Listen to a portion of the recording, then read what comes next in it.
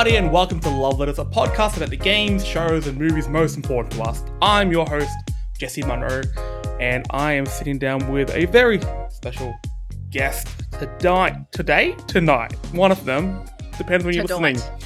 She's the president of the Garfield Historical Society and Lord of the Snack Falcon, the return of the first ever Love Letters guest. She may have a new surname, but she's the same fucker you know and love. She's glorious, she's wondrous, and she's been burping like Charlie's uncle trying to avoid the fan at the chocolate factory. It's Mrs. Lorne Gibbs. How you doing, bruh? Hello, bruh. I'm bloody good. Bloody good, mate. Now, we're doing listeners well. at home won't know that this is the third attempt at that intro because I lost the ability to speak and you've been burping. Tell us more about that.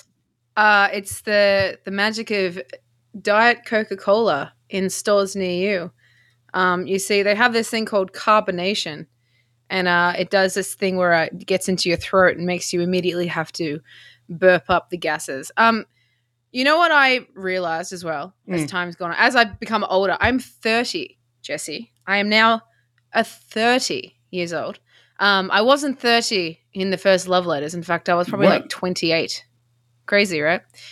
I've changed. I haven't. I used to always think that farts were worse than burps in terms of smelliness and like grossness of it, you know? And you're always like, farts are always stinky. And burps, you're like, your burps don't smell. They're just gas that comes up. Boy, oh boy. As you get older, burps are smelly. Never knew that as a kid. Never knew that. Used to always be like fun, burping the alphabet and all that kind of stuff. If your burps are that bad. It smells like vomit. Oh, no. No, go see a doctor or like a priest. That's fucked. No, you know, like someone like will burp like next year or whatever, and you get a whiff of it. You're like, oh, I've just smelt like your entire digestive system like dealing with it. Do you not get that? How many people are burping next to you? Have you heard of stinky sneezes? Stinky sneezes. Have you heard of that? No. What the fuck is happening?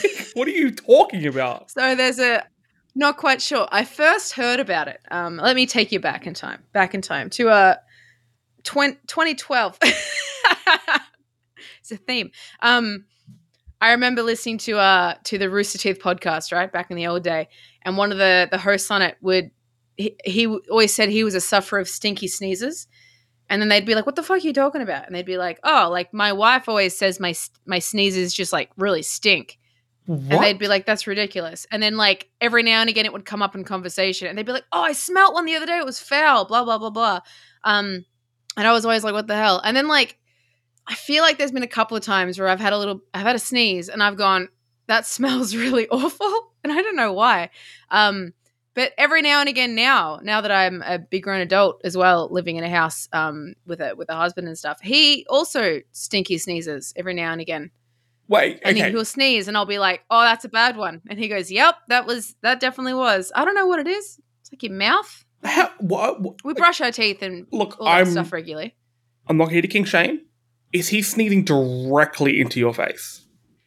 No. Like on the couch, achoo, into like the arm. Thank you for giving me an example of a sneeze. Thank you. Listeners at home, Lorne has leaned into her arm, in the elbow?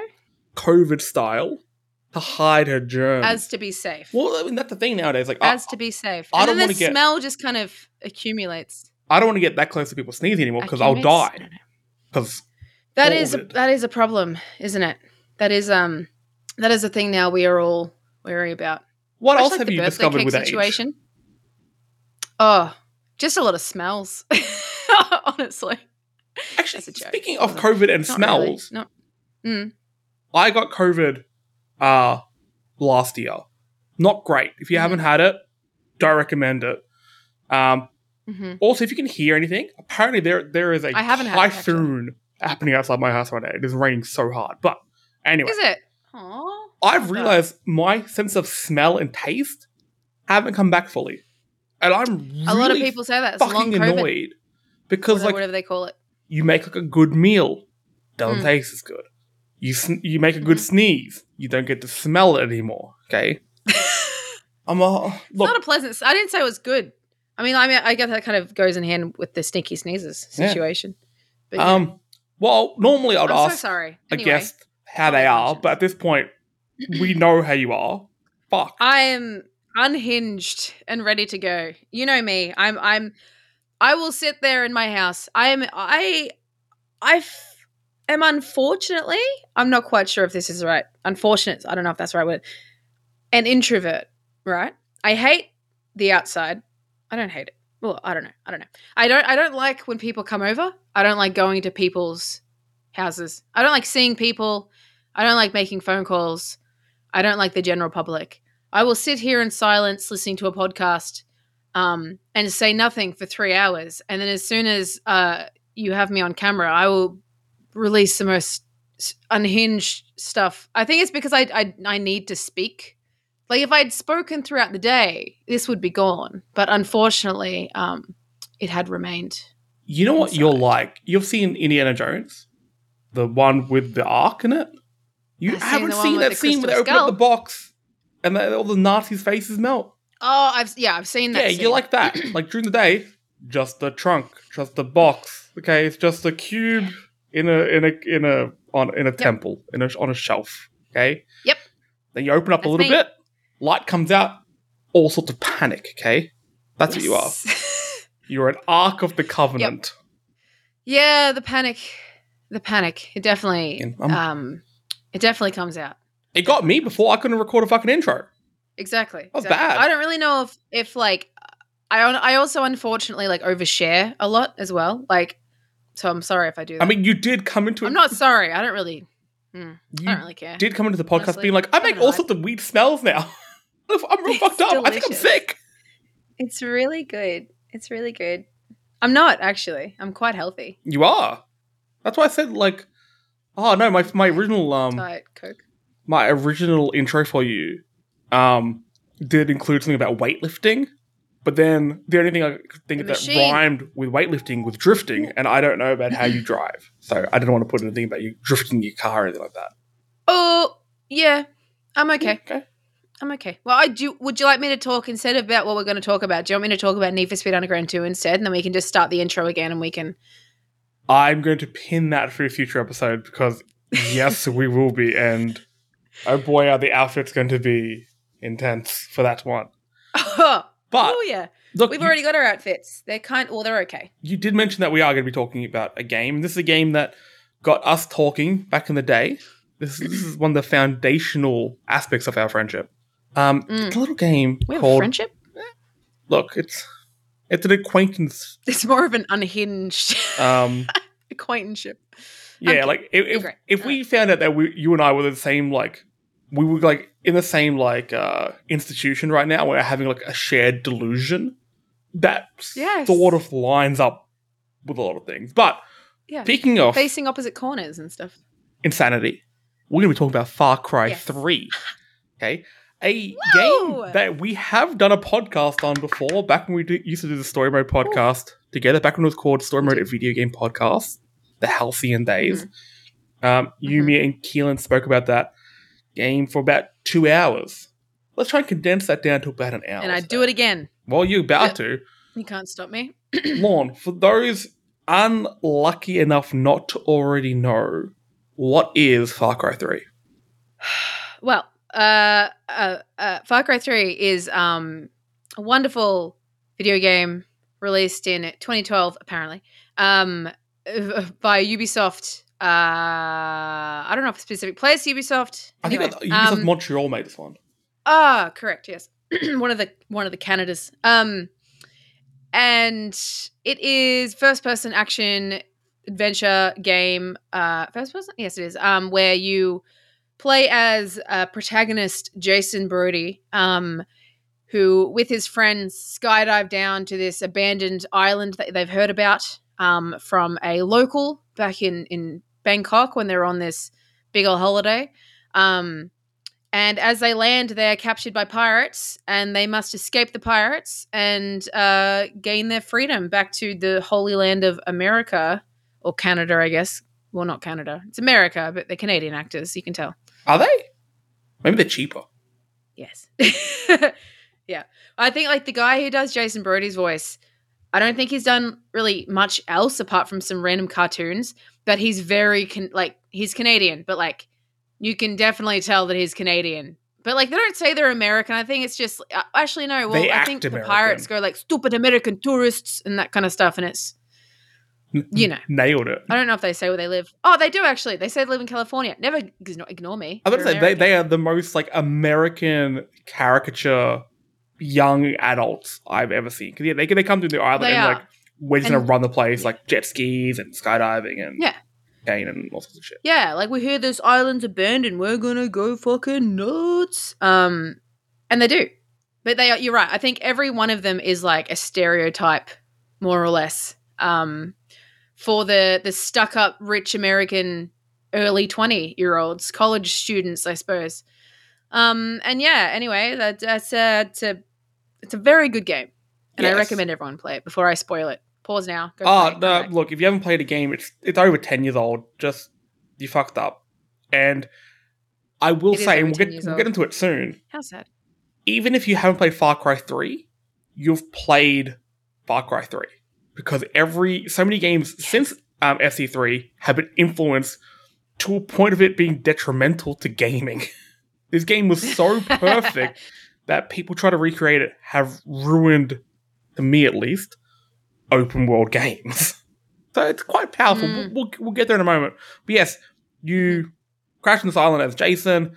You and your friends get captured by Vas, played by Michael Mando, Better Call Saul's Nacho, and one of those actors who was just born into a role, and that role is Vas, because he is Vas. It is such a good performance. Vas. I didn't know that there was like live action stuff that he did for until we recorded that episode all those years ago. So good.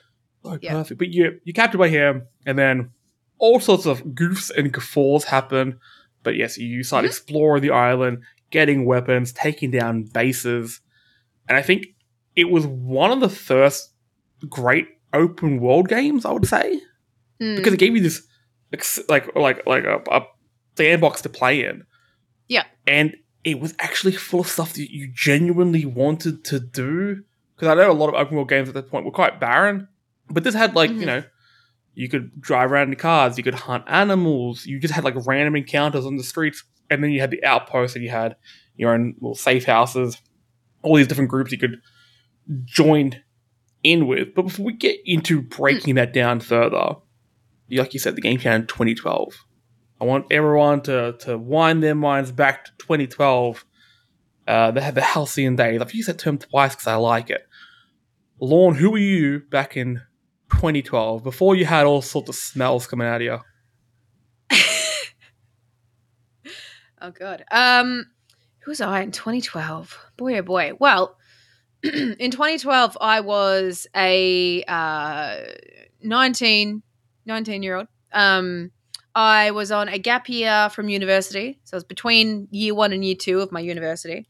And honestly, there's not much to say. I was a boring as hell checkout chick from Coles who had no idea what she wanted to do with her life, and she enjoyed playing video games in her spare time, and that was honestly it. I think I started watching Game of Thrones that year. That lasted a little bit of time. What an important year in your life. I'm very boring. Don't look at me. Yep. That was it. I remember I lived in a house with my boyfriend at the time and a couple of our friends. So that was really good fun, but I didn't actually go ahead and pick up Far Cry 3. I know you're wanting this to be a whole 2012 situation until the year after. Oh, 2013. So everything changed. I was into games. Everything changed. I was into games and stuff, but like, I don't know, just not too much. I remember we bought a PlayStation 3 because it was the cheapest Blu-ray player at the time. Because we were a very Xbox heavy gaming couple, I guess, back in the day. So everything we had was Xbox and Microsoft based and all that kind of stuff. And I remember we went out, we bought the PlayStation 3 just because it was the cheapest Blu-ray player around, and we had Dishonored on it. And I think we maybe only played a little bit of Dishonored, and then we were like, not for us. I still haven't gone back to it. I keep saying I want to, but I still haven't. But it wasn't until the next year that I actually picked up Far Cry 3, if you wanted me to have a chat about 2013, Lauren. She was crazy. Oh. She wasn't. No, I was going to say... She wasn't at all. You were that same boring checkout chick when we met. Everything changed when you met me. Yes, basically. Thank you. You're welcome. That's okay? true. That's true. I'm a gift. Actually, I was a deli manager. Thank you very much. All right. Sorry. So, first impressions of the game. So you got it. How did it change you? Because it sounded like you need some excitement. Was this the excitement you got? Oh, well, yes. Well, so the game had been out for a bit and I'd seen bits and pieces of it. And like I said earlier, I obviously listened to like Rooster Teeth podcasts and all that stuff. And I remember watching achievement hunter videos, and they did all these obviously random achievement hunter videos where they like found the achievement, like here's where you jump off the tallest cliff to get this achievement, and here's how you can dive down the bottom of the water to get this achievement, and just stuff like that. And I remember being like, oh, it looks interesting, but I don't know what it was, but something about it, it felt like it was going to scare me. Like I wasn't really into like big action shooter games because it was like people coming out of nowhere and starting to shoot at me and stuff like that, like kind of scared me a little bit. As in like, oh my God, I can't do it. I like put the controller down. I was a gamer, but I was like very story driven, like passive kind of games. But I remember hearing them talking all about this game and about how like, oh dude, it's so funny. You can like, go to like try and liberate an outpost, but then like I kept watch and eventually a tiger came and took out the whole camp for me, and stuff like that. Or like I got in a car and I drove it off this cliff and like it rolled, just those stories of stuff that happens in games that are just like, you got to play it to like experience it. Like I feel like so many games nowadays have that, like Breath of the Wild and Red Dead Redemption and all that kind of stuff where it's like you have no idea what it's like until you actually give it a go, and you can kind of find yourself in that little sandbox, or that massive, sandbox environment. And so what I did is I went ahead and bought it as like an early birthday present for my boyfriend. And I was like, had it hidden away for a couple of weeks. And then he came home one day and said, look what I got. And he also had bought it. And I was like, oh, for God's sake. And I was like, well, in that case, I'm going to take it home and I'm going to play it myself then. And first impressions of it was I really enjoyed the character of Jason Brody. And I know that obviously that this is a point we'll get to later where like everyone seems to hate him and think he's a kind of a nothing character, like a douchebag. But I was really like his voice acting I found was really good. Like it was captivating, and it was especially at the start, like where he's terrified and he loses his older brother in the opening minutes, which kind of paves the way for his hero arc. But I just remember like really enjoying this character and really wanting him to succeed and to save his girlfriend and his younger brother and the rest of his friends, and just like I really wanted it to work out for him, like which is, I don't know, I guess not having been in those kind of games before was it was captivating. It was captivating to get into a game and be like, hell yeah, because like I'd played Red Dead Redemption like at that point, and that was my favorite game up until probably, look, it's honestly probably equal in their own certain ways as my favorite game of all time, Red Dead and Far Cry 3, but like I'd played that before, so I wasn't really a stranger, and that also gave me that kind of spooked feeling, like when you hear wolves in the background or coyotes, and especially like Undead Nightmare was just scary for the sake of it. But yeah, it definitely opened up this kind of new, it gave me the confidence, I guess, to strive to go play these other games. Like it wasn't my first time ever, like I said, but yeah, it definitely opened up the avenue of being like, oh, this is a first-person shooter. Like I'm no stranger to that. I think that one of the things that makes it so special is that unpredictability. You definitely felt like, I think up to that point, every game I played was very much just like a power fantasy, which I mean, this game definitely is. But in those other games where you were clearly the most powerful person in the room, nothing was going to beat you. It was just a matter of getting through room to room, playing whatever game you were playing. With this one, the unpredictability of things like, the animals, like you said, the tiger bursting through, the fire propagation, which came from Far Cry 2. That system was so good.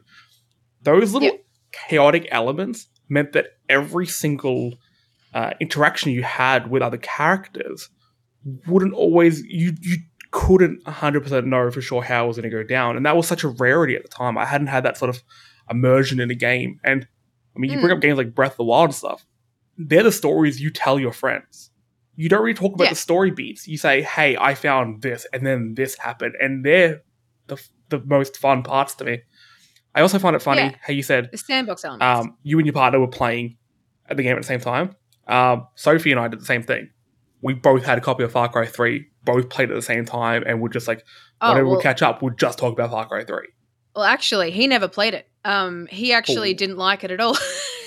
I bought it for him. I bought him Far Cry 3 and Rocksmith, and he didn't play either of them. And that's why he's an ex. To this, I was going to say I don't speak to him anymore. But I was very mad that he didn't do that. But I actually tried to a couple of times make him play it because I was like, I need to tell you about this story. I need to tell you about the ending. I need to tell you about how I feel about it. And he didn't want any spoilers. So I was like, oh my God, this one thing happened. And he was like, no. I don't want any spoilers. I'll play it one day. And I was like, I fucking hate you. I hate you so much. No. And yeah, he never actually ended up playing it. I think eventually he started for a bit and then he got, pretty early in and stopped and then got back into it and blah, blah. But it just wasn't for him. If he is listening to the show, he is the first official enemy of the podcast. I'll put it down there. I'll throw it down. Oh, that's fine. We could. Oh, yeah, me too. But that is like, that's cool though. Like, I'm glad that you and her had that that connection like via that, because I know that you've said in the past, like every time a new Far Cry's come out, you've been like, we always buy 2 in this household. Yes, up until 6, and we'll get there in a moment. Yeah. Did you play 2? Because like Far Cry 1's bonkers. It's such a weird, different thing on PC. But Far Cry 2, experimental, but it was the birthplace of 3. So I back in my pre-story mode days when I was doing another video game podcast, I obviously had gushed about my love for Far Cry 3 there. And one of the guys in it was like, I don't know, Far Cry 2 is just better. And so we tried to play it and I bought it on Steam. I think I still have it. Because, the whole malaria effects and he himself used to always bring up the fire, like the fire propagation, like how it spreads and how it can destroy like huge landscapes and all that stuff. And like I said, the malaria is like the feature of if you get stung, you kind of lose health over time and you've got to go find yourself a cure and all that. So I really tried to play it, but it got to a point where the game actually just stopped working. I wasn't quite sure what it was. There was definitely these glitches where these people, you'd go to talk to them and their NPC character in the world would be jumping up and down in the air. You couldn't actually like talk to them because they were like out of frame all the time. I remember that. And I was just like, what? Yeah. And like when you Google like how to fix it and everyone goes, how do you fix it? No one answers it. It's like, well, it's been 7 years and no one's answered this questions. Obviously no one's doing it. I did appreciate it, but I've always found it really hard to go back to games, especially like I could go back to Far Cry 3 now and play it and love it still. But if Far Cry 2 is like, if I didn't start with it and it's earlier than it, I find it really hard to play it and be like, what a gem this is, Yeah. Like I'm kind of a snob when it comes to that kind of stuff. We were talking about getting older before. Burn her, you say. Burn the witch. No, what I'm finding as I'm getting older, I think I just hit a point in the last few years where I'm just like, as a quote-unquote gamer, there are games you're meant to play. And I always felt like, hey, no, I've got to do this. This game's coming out. It's a big game. I've got to play it. I've got to do it. I've got to be part of the zeitgeist. And then I realized, no, you don't. Play what the fuck you want. And if you don't like it, cool. Just don't make it your whole personality. Yeah. That's the issue people have. I played Far Cry 2 because, Soph had a copy of it. And I'll just fuck around with it. And those who have listened to the Story Mode podcast, or even when I'm jumping on dialogue options, would know I'm a massive fan of breakable weapons in Zelda. I think it's one of the coolest things. And I think the love for that actually started with Far Cry 2 because your weapons can break. And then suddenly you're having to use your environment, the fire, to somehow tilt the battle back into your favor. That's where the love for that started because it made it endlessly replayable for me.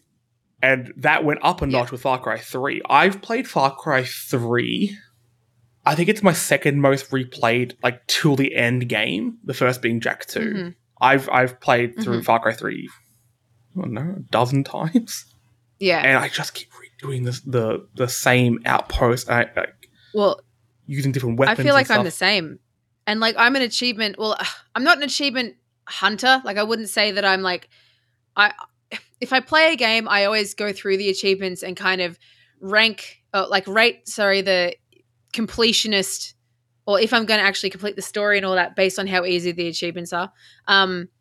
But I got all the achievements in the Xbox 360 version, and then when it came out again on as a definitive edition or whatever that was, the remade edition, I went ahead and did all that as well. And when you do that, you've got to finish the game. I think only once that you have to, but like, I mean, but the amount of times I played that game through fully before I was like, I'm going to get all the achievements this time. And it's very forgiving with the achievements as well, actually, which is the thing that I like about it. The Xbox 360 version unfortunately had multiplayer achievements, but all they were was finish this map, because the multiplayer was play with people online to complete these like scenarios on like 6 different maps, basically. So you just had to complete a map. But they had this stupid system where there was a team leader that was randomly chosen. And I think it was like the first person that like the internet picked up as like the team leader, like the host of the 6 other people online. And they got to choose the map.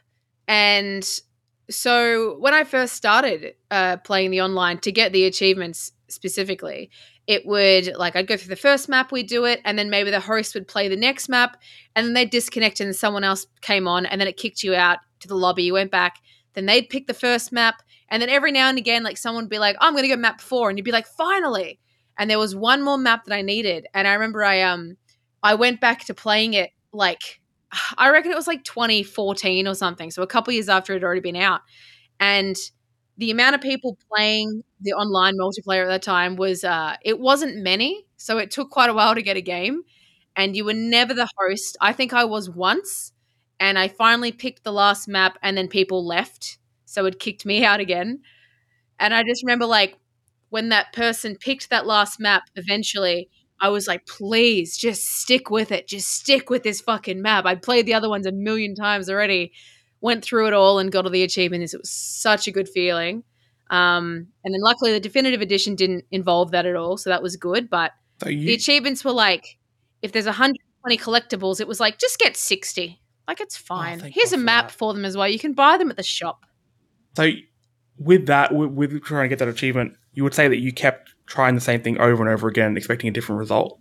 Lauren, do you know the definition of insanity? Yes, I did it. Got that Michael Mando. Woo! New Michael Mando in town. Michael Monroe. Jesse Monroe. Good enough. Michael Monroe. Now, looking back at 2012. Now, I have a list of 2012 games. I didn't know you were to come in here, stroll in here, being like, oh, I actually got it in 2013 when I was fucking cool. So I know, look, I'm really sorry. You absolutely scrambled me here, but I have a list of games that came out in 2012, and apparently 2012 was the year of the sequel. Borderlands 2, Max Payne 3, Assassin's Creed 3, Darksiders 2, Halo 4, Diablo 3, Mass Effect 3, Guild Wars 2, Persona 4, and of course Far Cry 3. But what do you think made Far Cry 3 such stand out from the pack so much? Especially the game that kind of surprised me that it came out the same year as Assassin's Creed 3, another Ubisoft game. Was that the one where it was based in America? Yeah, the shit one. Like Native Americans? I think that was the first Assassin's Creed game I didn't finish. Like, couldn't. Yeah. And it was so weird that Ubisoft had just turned out a bit of a reimagining of what the open world genre could be at the time. And then Assassin's Creed 3 just made it, had such similar things. Like, you could have stealth kills. You could, go up a big tree, I guess, in Assassin's Creed to find out what your surroundings are. there is a Ubisoft, all the Ubisoft games use the same ingredients. They just cook them differently. Yeah.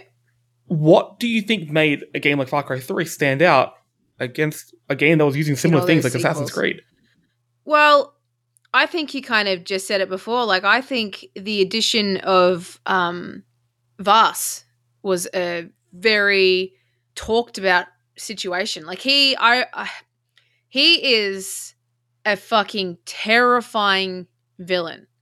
Like just scary. Like he's I actually think he the may be my especially he's like favorite villain in a video game. yeah. I Yeah, can't I really think think of somebody he's as memorable. amazing. Yeah. Like Michael Mando, obviously, amazing performance, vast, terrifying antagonist. I think just like at the start, like he like screams like in your face. Like at the start, it's like this, oh, we're up in the sky, everything's all good. And then he just like fucking just absolutely like just screams Oh, and in your when he face. pulls And the you're just phone like, away. holy crap. Yes. Yeah. Yeah. And then obviously like his speech of that definition of insanity was a very, very good tagline to use because like I don't think anyone really noticed that was a Albert Einstein quote for No, it's a vast quote. Einstein I mean stole really it. ever and exactly He didn't say it in Oppenheimer. I when didn't like hear it. those things happen.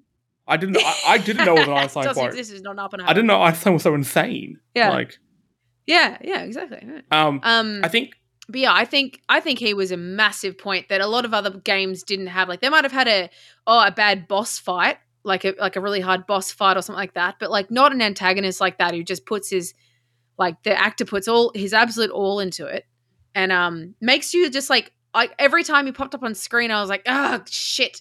Like, oh god, now what? I found like a lot of enemies and bosses and stuff like that in other games at the time, and look, you still get a bit now, were scary gameplay wise because they came on screen and like, oh, I may die here. He or she's gonna be a hard boss fight. Okay.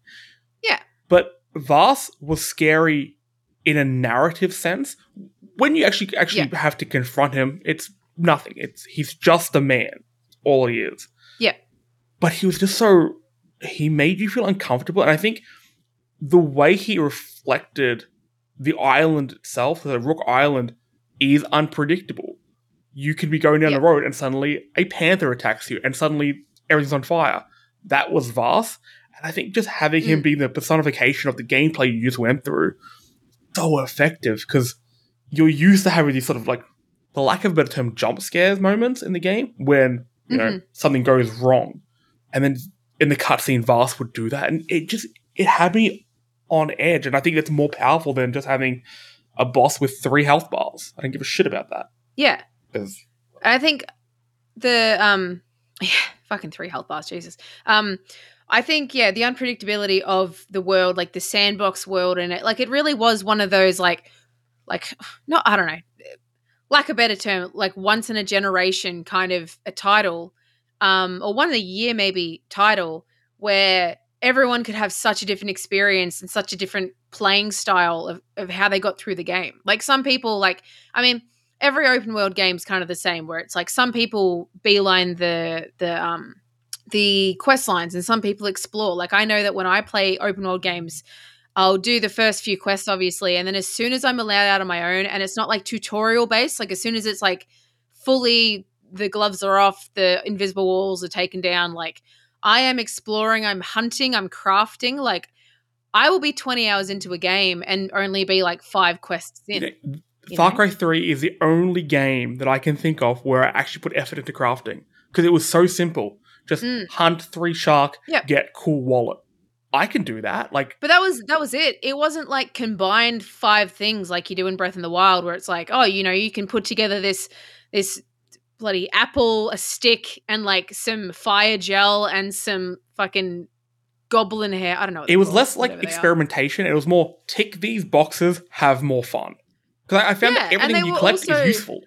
Well, exactly. It was useful because it was like a wallet upgrade would make you be able to carry more cash, and like you could. I remember playing through the first time, so I'm pretty. I'm better now, but I really struggle with like reading and taking things in and really comprehending what is said to me, especially in a game sense. So I remember playing the game for ages when I first played it, only having 2 slots to put my weapons. Because I didn't realize, because I skipped through it all because I'm like, whatever, boring. I skipped through the fact that if you craft another, what are they called? The bandolier. Yeah. Like if you craft more to do with that, you get to carry more weapons. And I think I was about 3/4 through and I was like, I'm right. How the hell do I use an arrow and also a flamethrower and also a pistol and a shotgun and a machine gun and a sniper rifle with only 2 slots? And when are these ever going to unlock? And then I looked through the menu and I was like, oh, I'm the problem. Did you ever notice the really, really funny, like weapon descriptions and character descriptions? I noticed. I can't remember any of them, but like I remember them being like witty or like So good. they weren't just boring. They definitely had some thought put into them. There was a lot of character. Every part of this game had a lot of character. And look, about the bandolier thing, I will never They got judge more into it later on. anyone about that. Have you ever played Jedi Fallen Order? I have not. So I've heard a lot about it though. It's for somebody who's a bit shit at games like me. It was tricky. I played on the hardest difficulty because I thought I would try. I would try and do it, and I got to a fight with if you've played it at home, the Ninth Sister. I got to that fight, and it took me 2 days, beat her.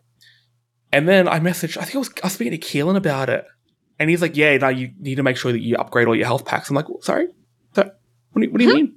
I played on the hardest difficulty available when you first play it, all the way up to that point, not upgrading any of my health at all. I just had minimal health. I had like 2 recharges off it.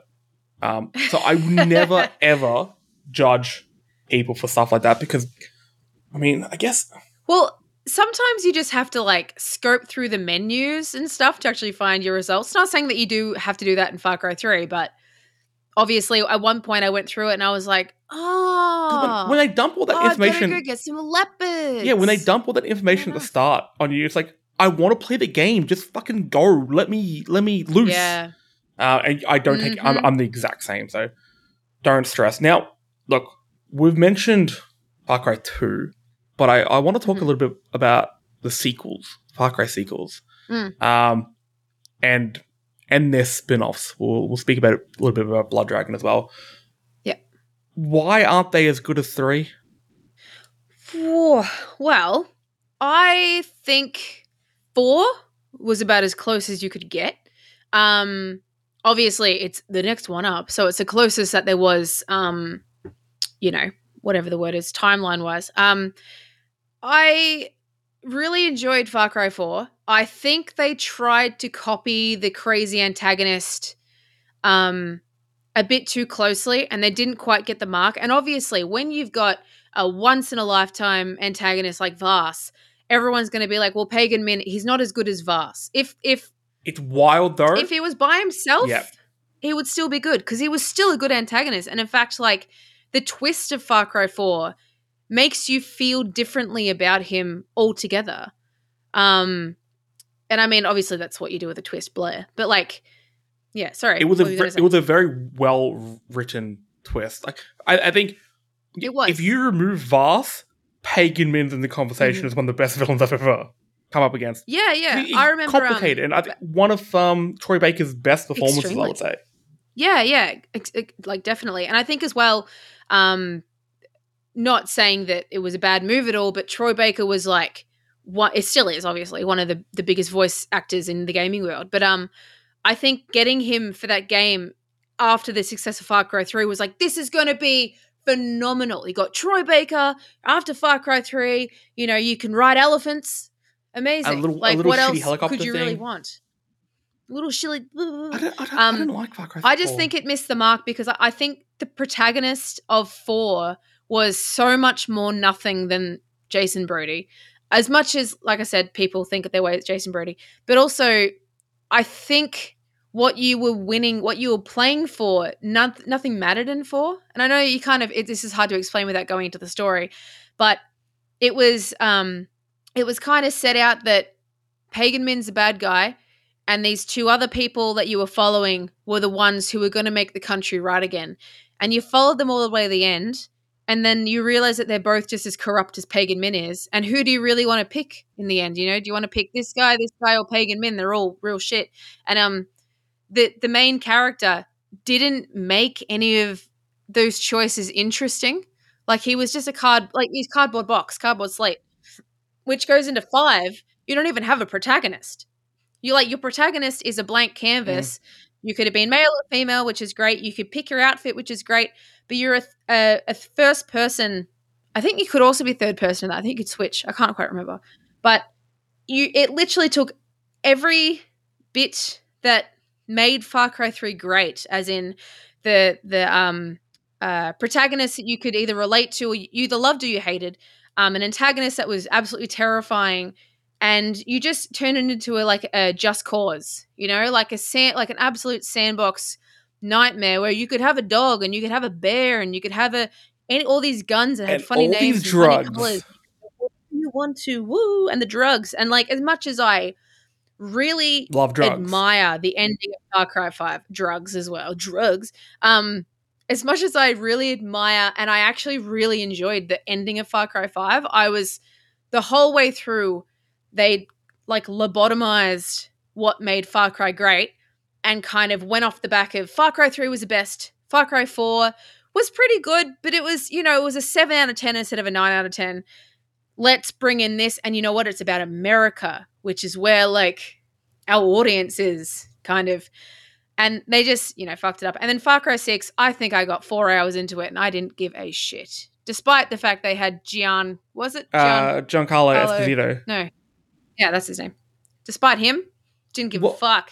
I remember when Far Cry 6 was coming out, you and I would talk about it. We were quite excited at first, and the more we looked, it was yeah, okay, and I think the way you broke down the Far Cry series is absolutely spot on. Far Cry 3 was perfectly balanced in its chaos, and its quiet times, its crafting, its weapons, the way the story unfolded. Everything was perfectly balanced, and I think I'll write an essay. Oh, I'm expecting it on my desk tomorrow. I'm too busy. But then with 4 and 5, Ubisoft tried to focus on elements of the game, and in doing so, other parts dropped off and it threw the balance off. So with Far Cry 4, they try to focus on the narrative and the kind of political dissonance of the game. Which Ubisoft, look, if you're going to keep making games about politics, you do need to pick a side. You can't just say, this is about politics and then not say anything, because that ruins stories. In Far Cry 5, they thought, okay, let's lean into the chaotic nature of it and the wackiness. It's set in America. You drive big trucks, bigger explosions, drugs everywhere. Admittedly, Far Cry 5 does have one of my favorite Far Cry moments. The first brother, when you're doing the army kind of trial things, very cool. Oh, yeah.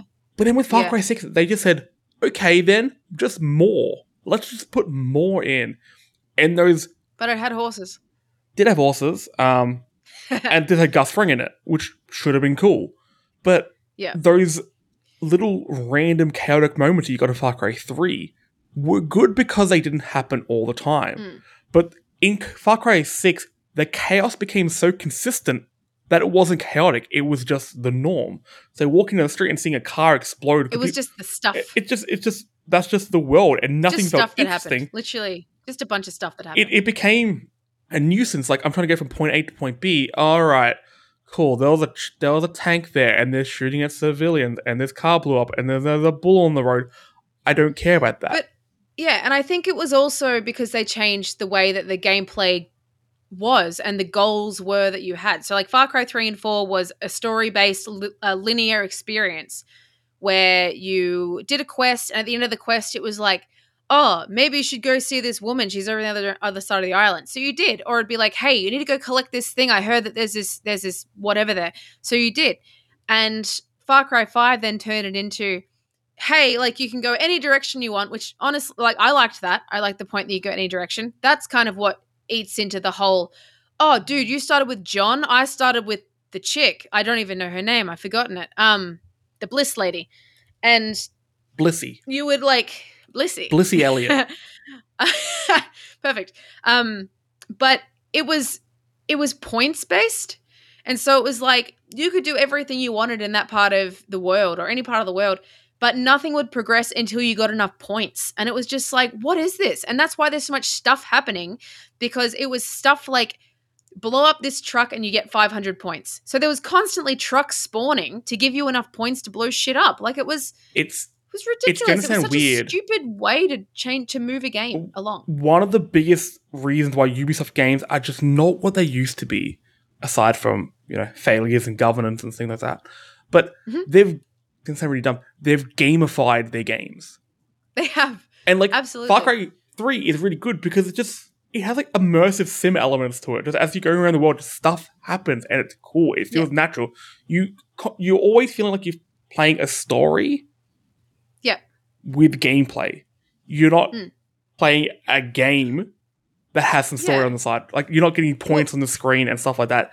It's so immersion breaking and it bums me out. Well, I think that's what's so good about Far Cry 3, and like I'll get into this when we talk about the protagonist, but like you're kind of projecting your own feelings of being in this exotic world onto the character. Like you're going around and it's not just like, oh, what's the next thing I got to do? It's kind of like you're hiding in the weeds because you don't know what to expect in the world. You know, you hear a sound, you hear a tiger, you start like crawling, like going prone, like hiding in trees, like making sure you got the right gun equipped. You see bad guys up to the end there and you get out your sniper rifle with the silencer on the end of it so you don't get hurt because you're like, Jason's worried that he's going to get seen and captured and you're worried that Jason's going to get seen and captured. Like it's this kind of absolute connection that you have with the character.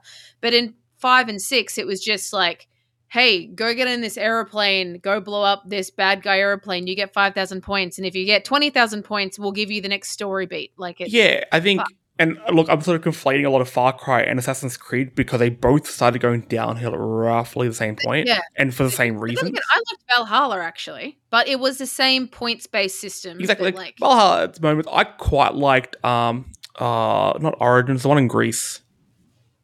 Assassin's Creed Greece, we'll call it? Yeah. Cool. What was that called? God, I can't remember. Odyssey. Yeah. Odyssey. I really like Odyssey. But when they moved away from, when it became, hey, go take down this place and get a cool weapon or get a cool car, get something. You're doing this to get something. But in Far Cry 3, it's, I'm taking down this outpost to protect Jason and his friends.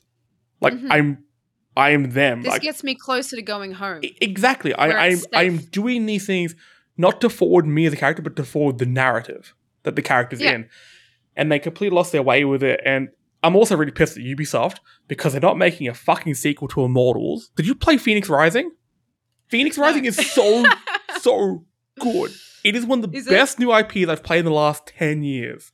The one thing that I don't like about myself is that there are so many games out there that I want to play that I just never, ever do. But the ones that I do play, like, I will play to death and I will force everyone else to play them.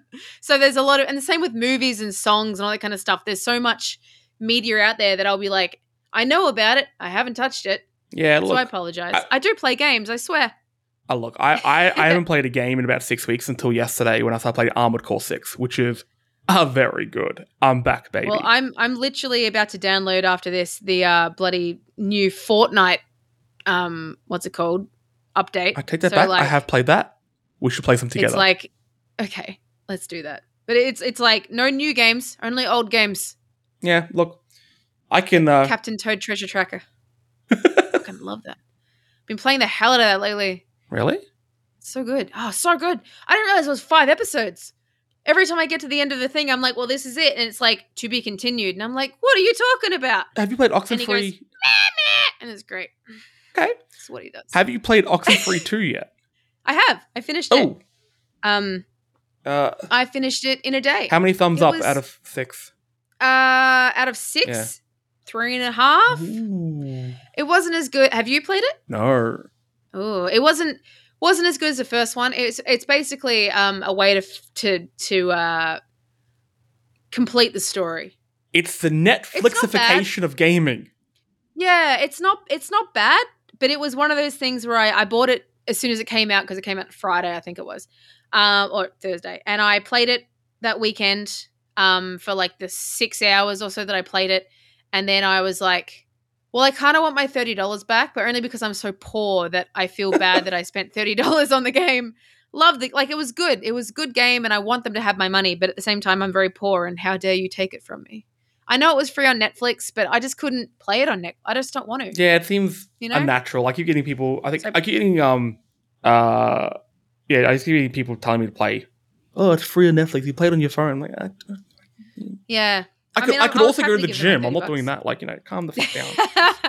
Now, Switch was good. Before continue. we get to, I have a note here that just says defend Jason Brody, and I know you will do that with all your heart. There was something I wanted to ask earlier, and I forgot to. Yes. All right, Lorne, you as Jason Brody, you are walking towards an outpost. Okay. Okay. How are you taking it down? What's your loadout? Tell me how did you play Far Cry 3? Okay. All right. Depends on the mood. Obviously, it depends how long I've been playing it for. So usually, what I would do, I would from far away, I would have a sniper rifle and arrows. What I would do is I would first of all get down nice and prone. I would get my binoculars out, and I would, the camera, whatever. He had a camera. Yeah. Yes. And tag everyone, or tag as many people as I can, especially the alarms. I would then, with my arrows, destroy the alarms, as many as I could anyway. If there were any animals in cages, I would release the animals. Some of them were shit, like some were cassowaries, which, like, obviously cassowaries are fucking terrifying and dangerous. Scariest animal in existence. Demons. Actual dinosaur. Friends of the show. But with a bunch of machine guns and all the guys going, oh my God, it's a cassowary, they would like kill it in like 12 seconds. Whereas a tiger comes out, the tiger might get one or two guys in a go, and so then what I would do is I'd get rid of the alarm codes, and it depends how I feel. If I see enough of them, I will take them all out with the sniper rifle, as many as I can, or the arrows, because I find that nice and satisfying. But sometimes I'd just be like, all right, well, no one's coming to help you. I'd get my shotgun out and go in there and point blank everyone. And also, like,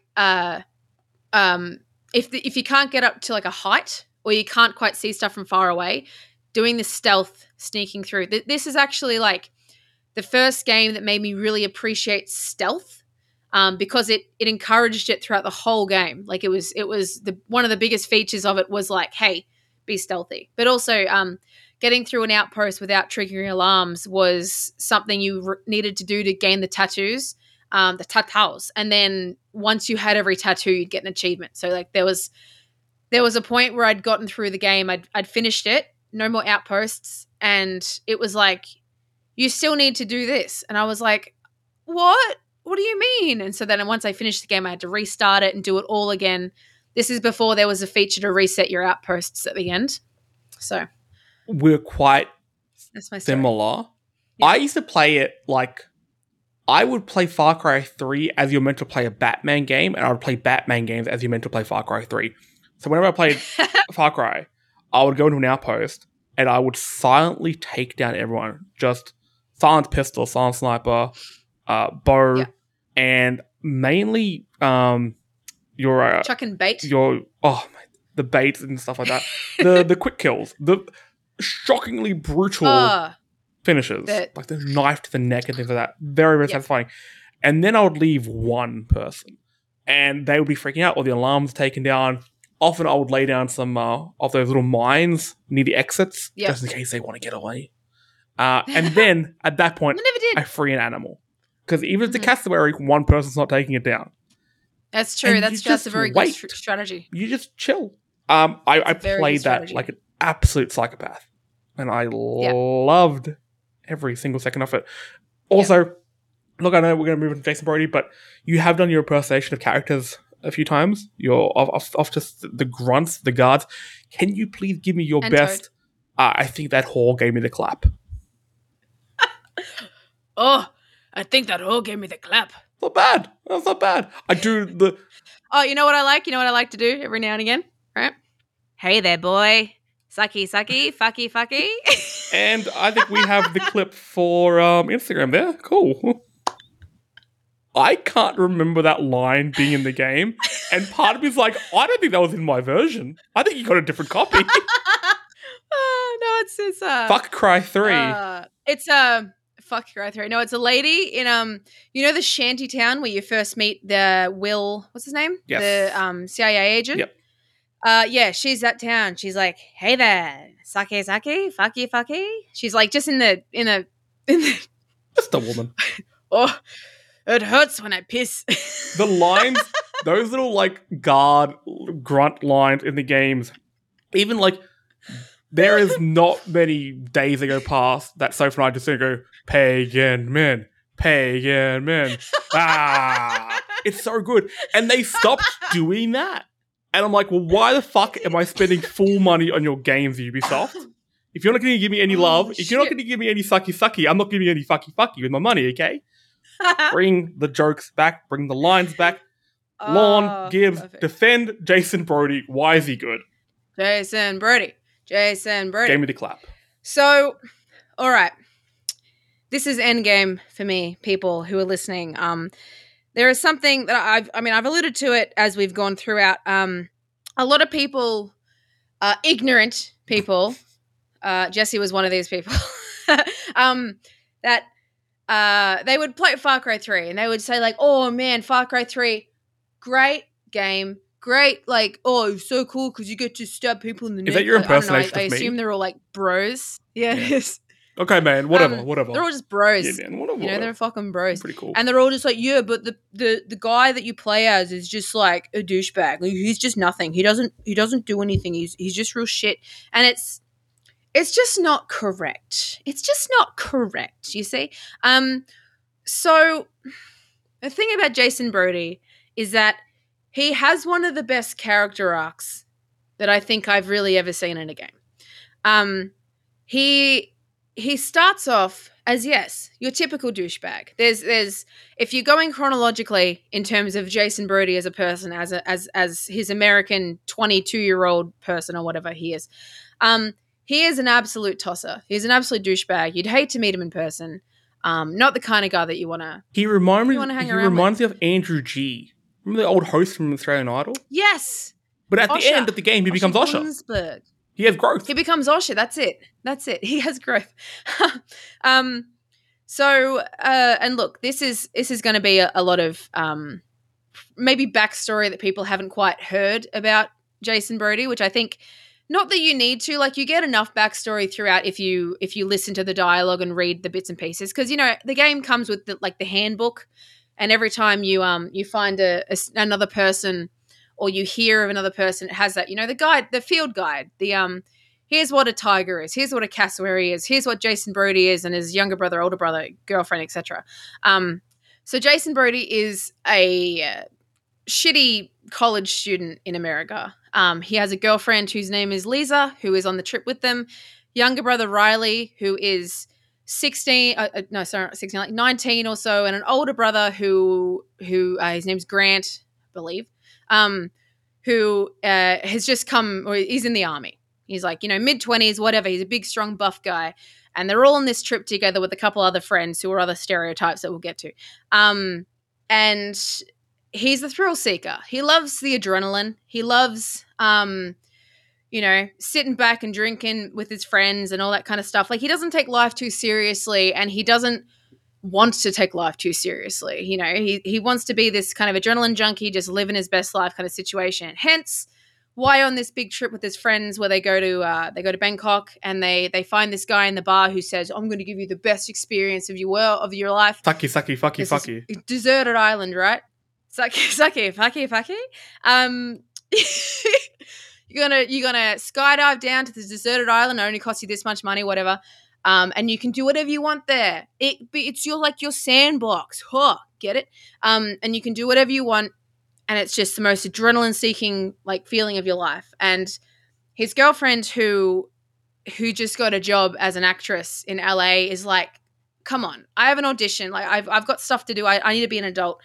And Jason's like, "I don't care. Like, we're going skydiving. We're to be in this, you know, adrenaline-seeking couple." So they do it, land on the island. They all get captured. Obviously, it was a big ploy, whatever. And when you start the game, when you start controlling as Jason, I swear I'm not going to go through a play-by-play here. It's important. When you start off as Jason, you are captured alongside your older brother Grant, who is big buff army guy. He knows guns. He knows bits and pieces. He tricks the guard into coming over and then just fucking murders him in cold blood in front of Jason, who is shitting his fucking pants. Absolutely shitting his pants. And he's like, "You've killed him. Like, what have you done? Like, ridiculous." And your older brother's like, "Bro, this is pretty fair game for me. Like, follow me, like come through here. Like I'll take care of us. And you go through and you finally get out, you kind of see all the horrors that these people are doing to you and other tourists like you. And you get towards the end of being captured, and all of a sudden your older brother gets shot and is killed right in front of you. And you also have to kill to get out of that situation. So not only do you leave your brother behind and you go out into this big scary world, but like Grant should be the protagonist of this story. He's the one with the experience with guns, and he's the one with all this army training and this big buff, like, fuck yeah, I can fucking destroy everything kind of attitude. But you're left with this guy who thinks life is boring without adrenaline and has no idea what to do. Like, you've learned along the way that he's used guns in the past, so thus he was able to pick up a pistol and be able to shoot it, but he really has no life experience like that. And as you kind of start the game, as I alluded to earlier about how you're in this world as scared of what could possibly happen to your character as Jason is within this environment. So, like, you only get a pistol to start off with, and you're constantly, like, unless you play the game a million times before and you go around fucking guns blazing because you're like, nothing can kill me, I know what happens in this game. This guy. That's you go around crouched down, you see the bad guys coming, and you're shit scared because you have no idea what's going to happen. You don't know where your friends are, and you don't know, your older brother's already been killed right in front of you, and he was like the protector. He was the one that was going to keep you safe because he promised you he would. And you go through this world, and suddenly kind of the locals start seeing you as like the hero. And you go through and you find a couple of your friends along the way who are, like we said, kind of stereotypes. Like, there's the cool, like, tomboy girl who knows how to fix a motor so she can help get out of the island. You eventually go ahead and find your girlfriend, who is kind of like this damsel in distress, and she's just so thankful to find you, but your other friends are still missing. And then as you go through the world, you meet the locals, and there's this Dennis, the kind of what's the word? Kind of like your guide, your helper, the person that calls you and hands you the next quest, basically, here or there. He starts instilling that, like, hey, you're actually helping around here. Like, you're making a difference. You escaped from Vars's company. Yeah, you escaped from his campsite, and you've killed some of them along the way. Like, no one's done that. Like, you are this wonderful warrior. Like, we see this warrior spirit in you.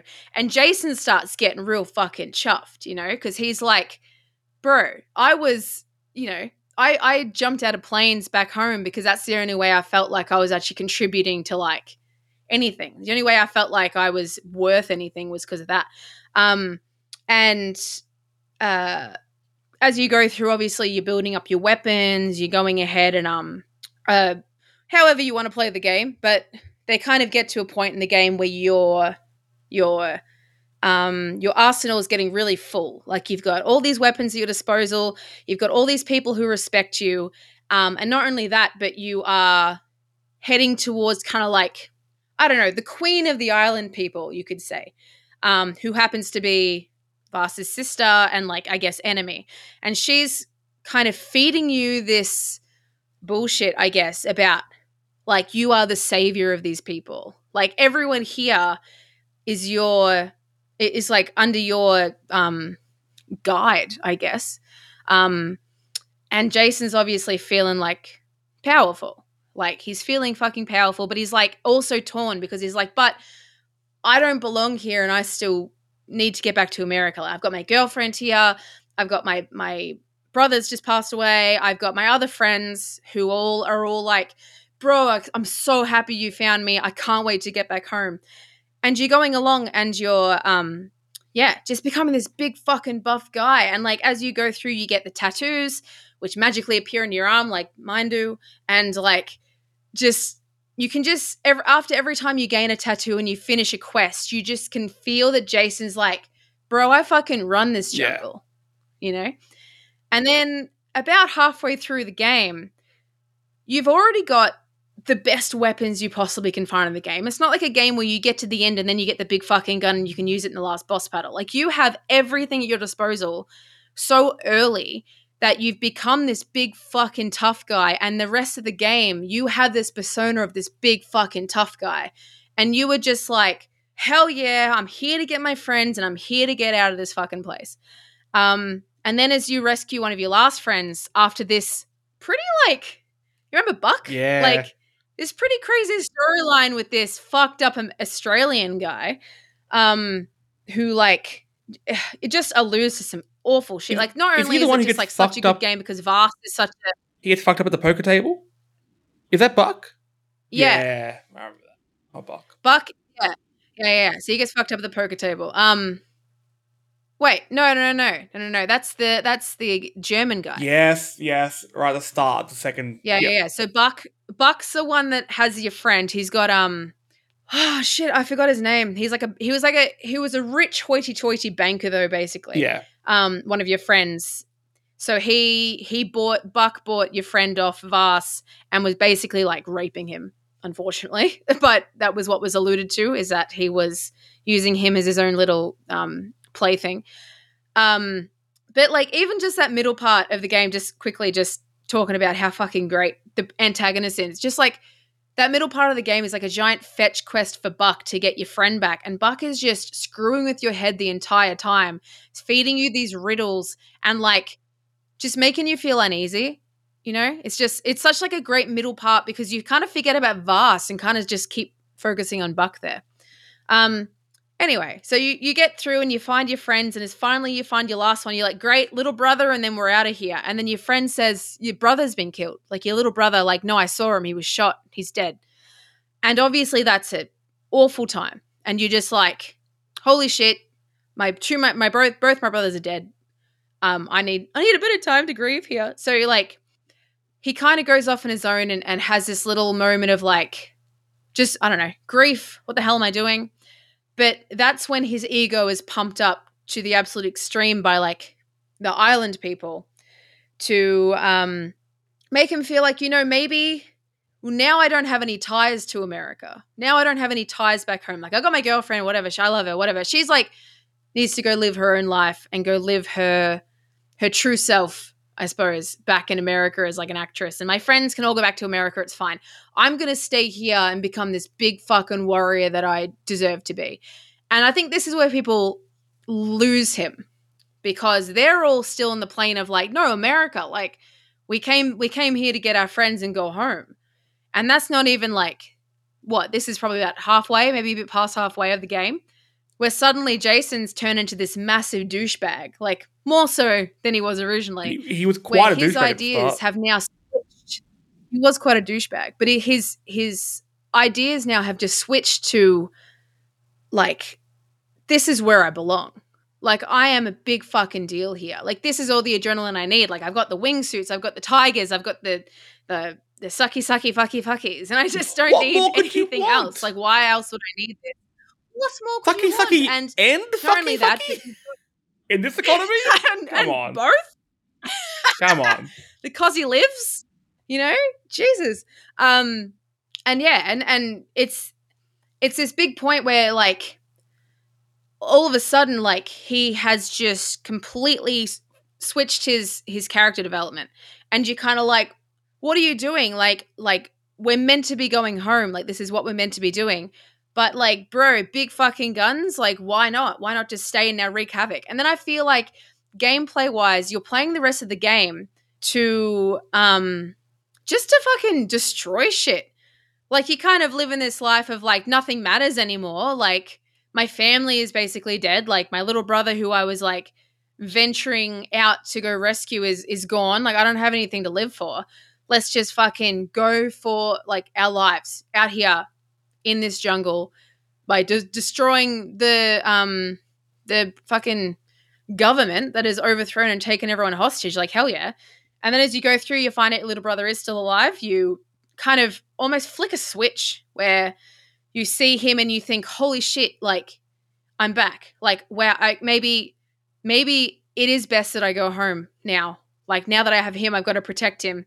And maybe this is just a cutesy little like brother drama bullshit that people attach to, especially me. But you kind of shake free of it. You shake free of the big fucking guns mentality, and you kind of go back to like, no, like we've got to head home.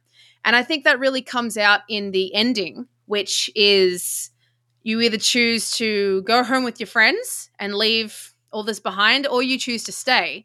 Because if you choose to stay, obviously you kill your friends, and then you're like, fuck yeah. Like, he literally sounds like an absolute douchebag at this point, where he's like, that's it, I'm the king, like I'm the guy, like whatever. And then you get killed by the queen because she's like, After bitch, I'm the queen. you bust a nut. Who the fuck did you think? They do have sex. After you bust a nut. And she's like, I am now pregnant with your child. The warrior spirit is inside me. And then she fucking kills you. So you can't, like, what was that for? It was nothing. All she used you for was to have some sort of like, Dicking. I don't know, American diplomacy or bullshit like that. A dual passport, maybe. But there are easy ways to get that. Yeah. So it just kind of, if you pick that ending, and everyone, like, a majority of people, I was very surprised because I instantly was like, of course I'm going to go home with my friends. I'm going to go back to home with my girlfriend, my brother, and my other friends. Like, why the fuck wouldn't you? So many people I talked to, and just like in general conversations and podcasts and online and all that, were like, oh, what a shit ending. I chose to stay and be with the cool chick, and like, you know, like I got killed for it. What a shitty ending. Ubisoft really make you like go their direction. It's just like, it was the illusion. I understand it was frustrating, but like an illusion of choice. Yeah. Like, and then it was meant to be like, it finally ends with, for like the whole game at this point, Jason feels like he's in control of anything, but it's meant to show that no, he was never in control of anything. Yeah. I think it was ahead of its time. They were literally feeding his ego, so they would do his dirty work. Yeah. Yeah, absolutely. And especially like if you do choose to save your friends, you just like, I'm sorry, I've got to go home. And then there's this monologue as the boat's leaving with you and all your friends, where Jason is saying like, everything I did here has changed me. Like I am an actual monster, and I don't know if I'm ever going to be the same again. But I would love to hear let's try a comic or something that shows Jason's life afterwards. I want to see how far can you push what happens on tour stays on tour. Like, how much can you force that on people? But none of that happened. Yeah, none of it happened. I think. Yeah. We just gaslight him the whole time. We didn't go anywhere. What are you talking about? After your brothers, we had that discussion in the army still. What are you talking about? A few years ago, and I've played through it again since, and just discussing it then and doing some research on the game. I do appreciate Jason a lot more. I appreciate what Ubisoft did with Jason, because it became such a commentary. Like we said before, he's so different to all the other protagonists in games of that time, especially. And at one point in the game, he starts to become them. But the story's so well written and so well paced that you as a player, your attitude toward it has actually changed. So you don't want him to become that character anymore. And it's this weird, while like, you get the switch flipped with him a few times, it also happens to you as a player, and you're like, no, I don't want to be on this island. I had a lot of fun here, but I had a reason I was doing all that. There was narrative behind all my here, and now that's all done. Exactly. Yeah. So look, I'm on, and I think as a character as well, like obviously like narrative wise, it's meant to flow quite well. And when you're playing the character, if you are doing kind of what I do, and you go ahead and you explore for 20 hours before you really even get halfway through the game, like you're in this mindset of Jason Brody as someone who's just on this island to survive until he can get off the island, not just get off. Well, he does with Citra. Anyway, he does get off. And so like seeing him kind of suddenly do this switch, and like as much as we say suddenly, it's very much like alluded to throughout story beats. Like you can see like every now and again he might kill someone and go woohoo, and you just like see it as like a passing sound or a passing whatever that he's made. But that's just because he started to like seek the adrenaline of killing these enemies as the stuff that he was trying to find in America by being this like adrenaline junkie, like jumping out of planes and going bungee jumping and rock climbing and all this kind of stuff that would like grow his Did you play love for adrenaline was now something that was just his lifestyle. The same year this came out, did you play Spec Ops: The Line? I didn't, but Okay. I have I have heard all this stuff about it. I won't say too I've much. watched it all. I've heard it all. I've read it all. I won't say too much because I think it is one of the best endings to a game ever, and I wish more people played it. And it's also a good game. It's crazy that they came out the same year. I know the Spec Ops stuff, when you play through it, I think the message behind it's a lot more in your face, while the Far Cry stuff has taken me a while to properly appreciate the character. But look, as and I know you're the president of the Garfield Historical Society.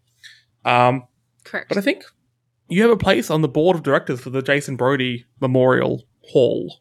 I'm assuming he's dead by now. Memorial? I assume he's dead by now. It has been. I'm sure he's probably overdosed after all. I was going to say, he looks like somebody who would die young. But, yeah. Speaking of... But that's the thing. Like, I just, in closing, such a good game. Such a great game. And I think as well, just the outer monologue of him kind of recognizing, like, I have turned into a fucking monster.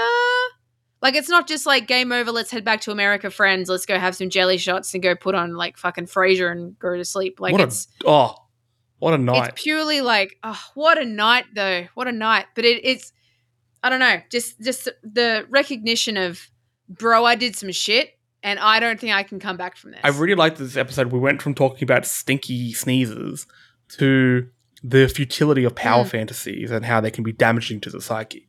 So just cut all that out. Look at that. No, get rid of it. Cut it. Now, before we do wrap up, Lorne, can you describe your relationship with Far Cry 3 in 3 words? Oh, damn it. Sucky, fucky's 4 words. You could use a hyphen. Oh. In 3 words, huh? Fuck. Okay. Bro, this is hard. Bro. This is hard. It's like chaotic. Chaotic is a word. Yes. Chaotic. Chaotic fever dream. There we go. Ooh, very, very good. I did just get images of Vassal, there's TVs and such.